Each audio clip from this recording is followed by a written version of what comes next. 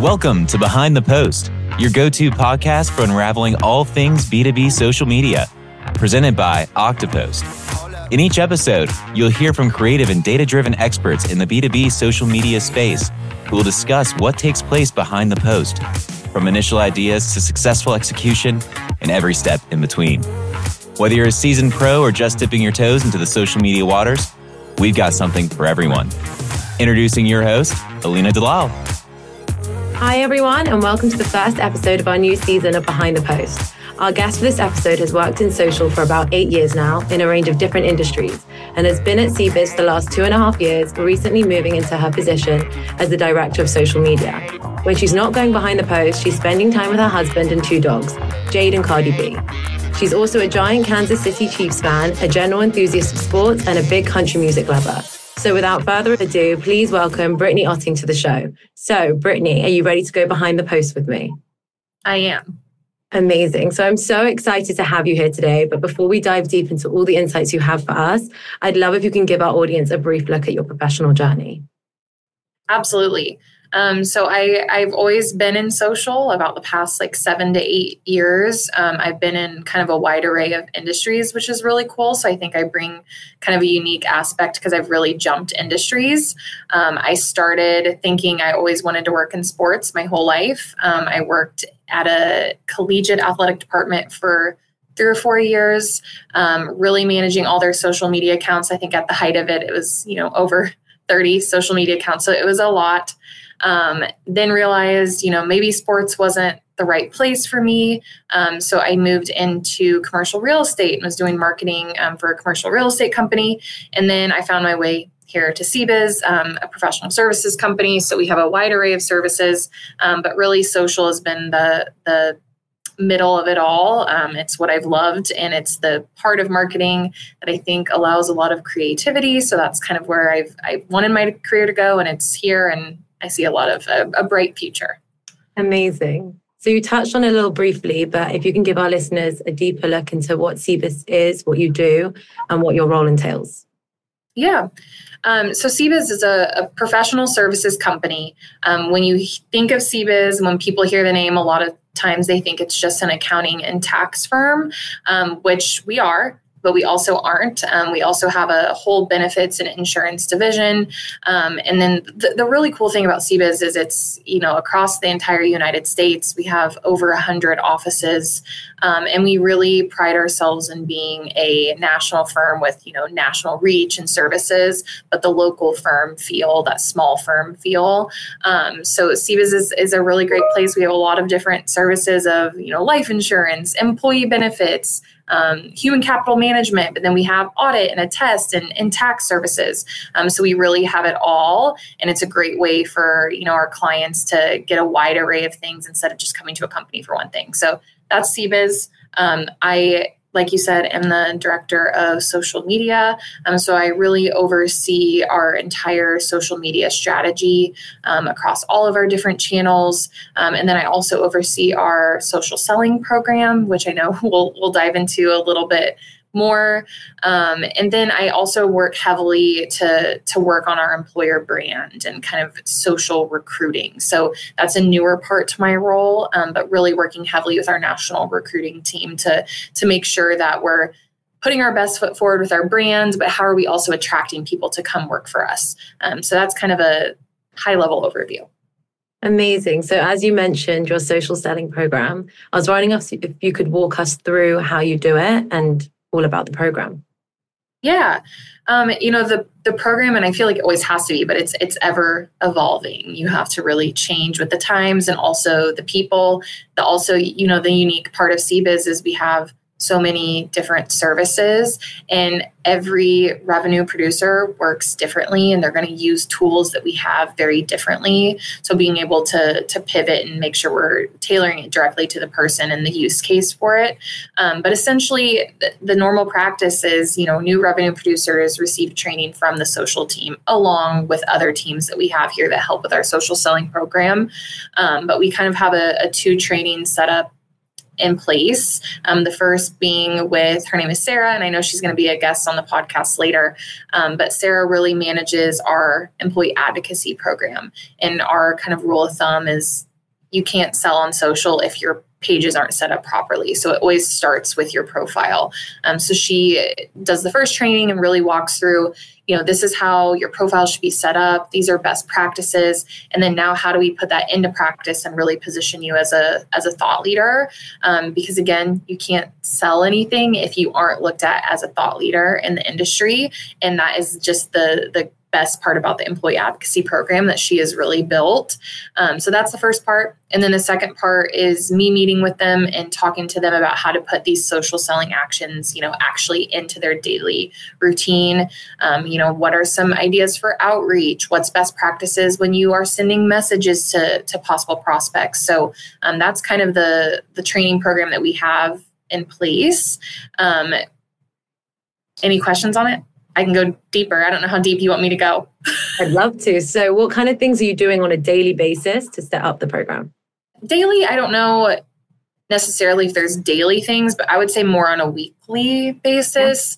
Yeah. I would say weekly, we're training new people. We're constantly getting new team members, but also beyond new team members, what we've really tried to build, and this is part of our 2024 strategy, is how are we educating and retaining the members in the program already? So creating really tailored training to certain groups, because like I already mentioned, every service line that we have uses these tools very differently. And every, job title is going to use the tools very differently. A sales development representative is going to use it very different than a producer that's, deep into their career with a large book of business. So how are we tailoring training specifically to those people to make it worth their time? We're pulling reports on their activity. So, are you reaching out to prospects? Are you sending connection requests? Are you sending them pieces of content and seeing if they are interested in it? So what does the activity look like? And then tailoring that training to what to the areas they need enablement. So I would say that's probably more on a weekly basis. Daily, I don't know. I feel like our day-to-day and social changes so frequently, you really have to pivot with what's happening. Yeah. But that would be kind of an insight into weekly what we're doing. Yeah. And when it comes to social selling and reaching out to more prospects, and you want to prove that social media does have this impact on the bottom line, how are you proving that it influences revenue? Is there a structure in place you have? Yes, there is. Yeah. So we have some flows built into our CRM to really pull in what we would consider these social selling actions. So, commenting on prospects' posts or vice versa, sending connection requests, sending messages. So we have these flows built in that will automatically pull so we can see if that open opportunity or revenue was influenced by social media, specifically LinkedIn. That's our number one channel, especially for our business.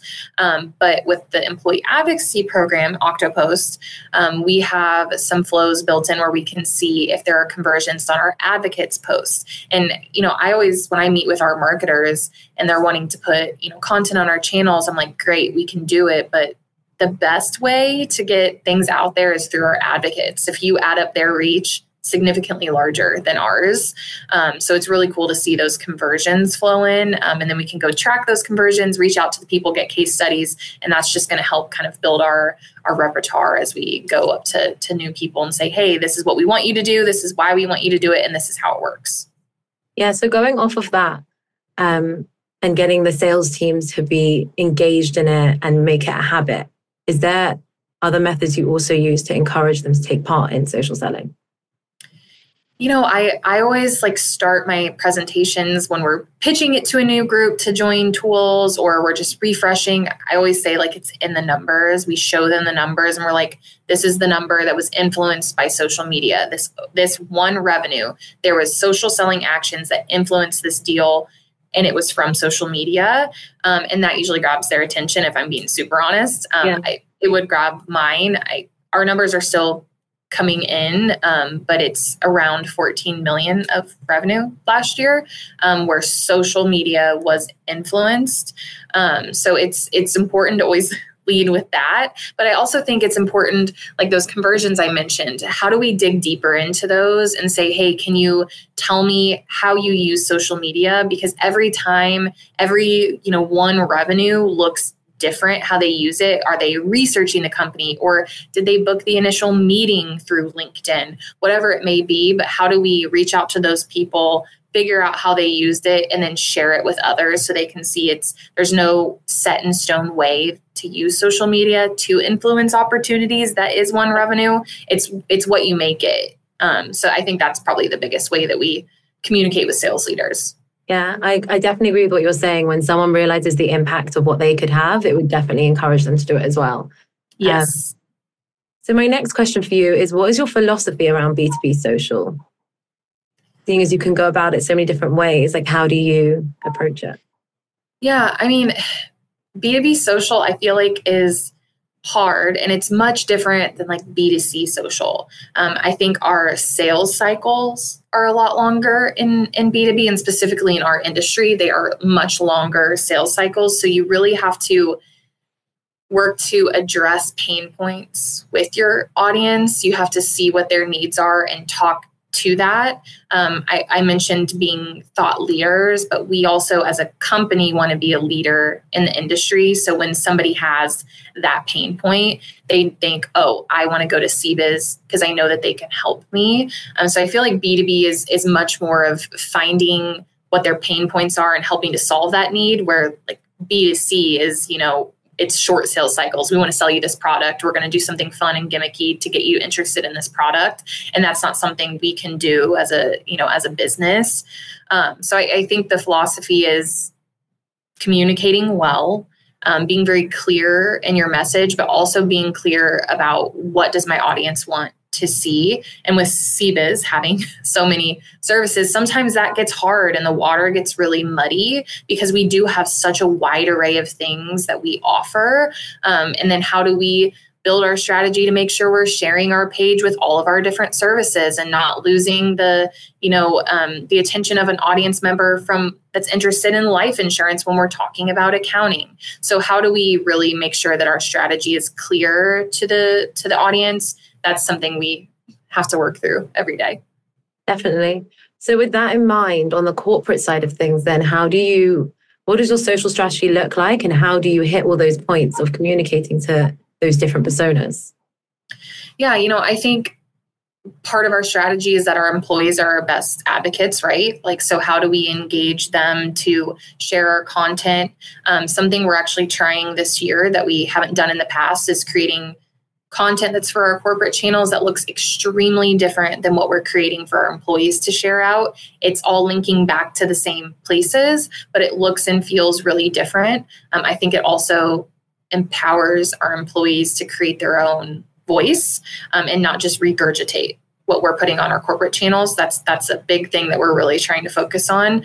But for our corporate channels, we're really watching the algorithms. They change so frequently. What is the algorithm supporting right now? It's video, obviously. So video is like the biggest thing that we're really trying to pivot to. We just hired a new video editor. We've never had a video department before. So our strategy is changing every day because we're really trying to pump out some videos. We also are trying different types of content, different mediums. So we're mixing it up. We're not just posting articles. We're not just posting videos. We're really mixing it up. Specifically on LinkedIn, we're really loving PDFs right now. The PDF view is so good. Prospects can download the PDF too. We're seeing engagement rates over 20% on our PDFs, which is insanely high. Normally it's like 3 to 5%. That's kind of, status quo. So we're really watching our analytics and seeing what's doing well. If we had a month that did really well, what did we post? What was our strategy here? And then if we had a month that didn't, what didn't go well? And how do we fix it? So I think our strategy is constantly changing, but just doing our best to mix it up across services and mix up the mediums that we're posting. Yeah, definitely. And if you keep it fresh and add different things, it's more engaging for the audience as well. So other than PDFs, is there anything else that engages your audience?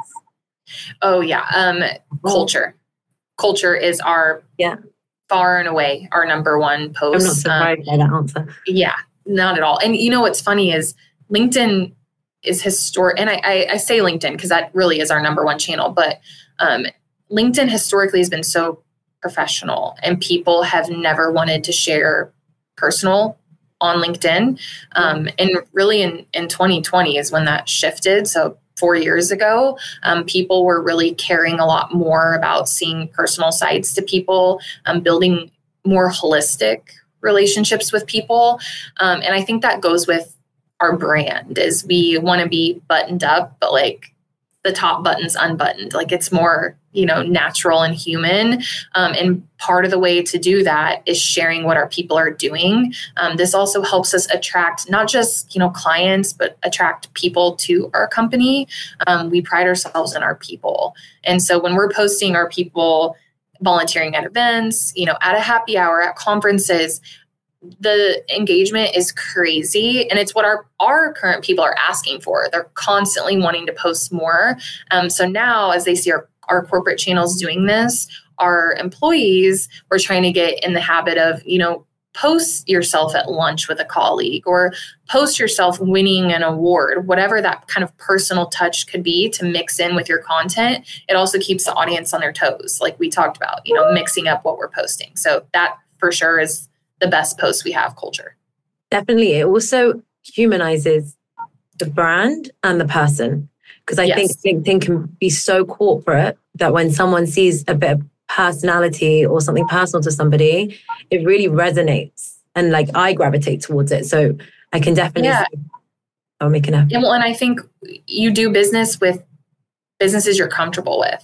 Yeah. And if you're so buttoned up that they don't understand what you're talking about or they feel like scared to go to them, they're not going to do business with you. And that is our CBIZ brand. We are buttoned up, but we're also very humble and humanized. And when we put our messaging across, it's something you can understand. And in our industry, like, investments and accounting, those are heavy topics. So how do you take it to where the average person could understand what you're talking about? Definitely. And as you said before, people trust people. So that helps behind the scenes, like create those relationships and meaningful connections online. Absolutely. My next question for you is what's one thing you wish your colleagues in other departments knew about social media?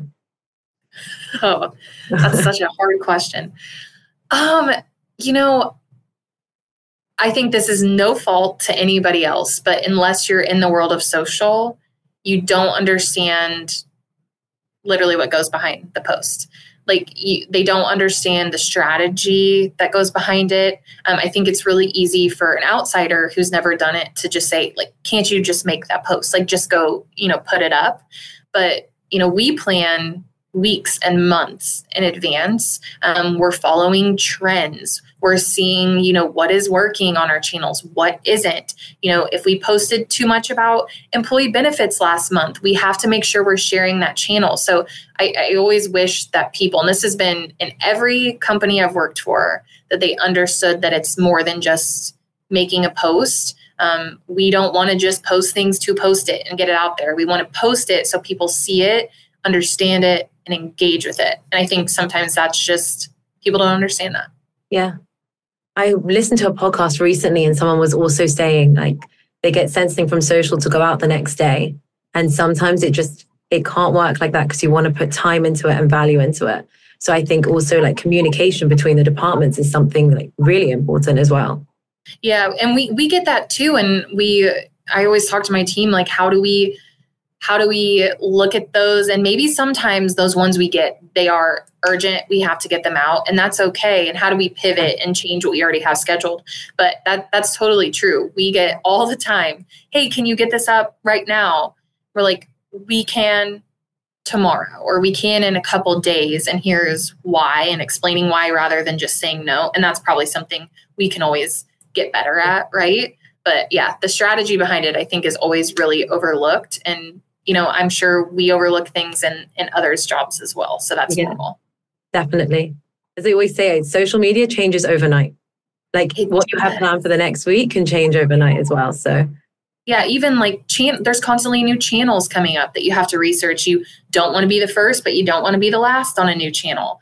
And then, when Twitter rebranded to X, that changed the algorithm significantly. It changed our followers. It changed, usage.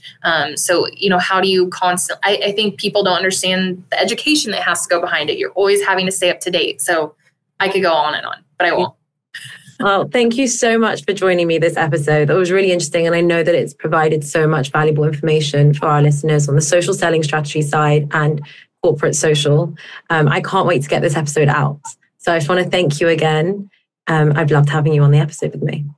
Awesome. Thank you so much for having me. I appreciate it. Thanks for going with me behind the post. If today's conversation inspired you and you want to keep hearing directly from B2B social media experts, never miss a single episode by following and subscribing wherever you get your podcasts.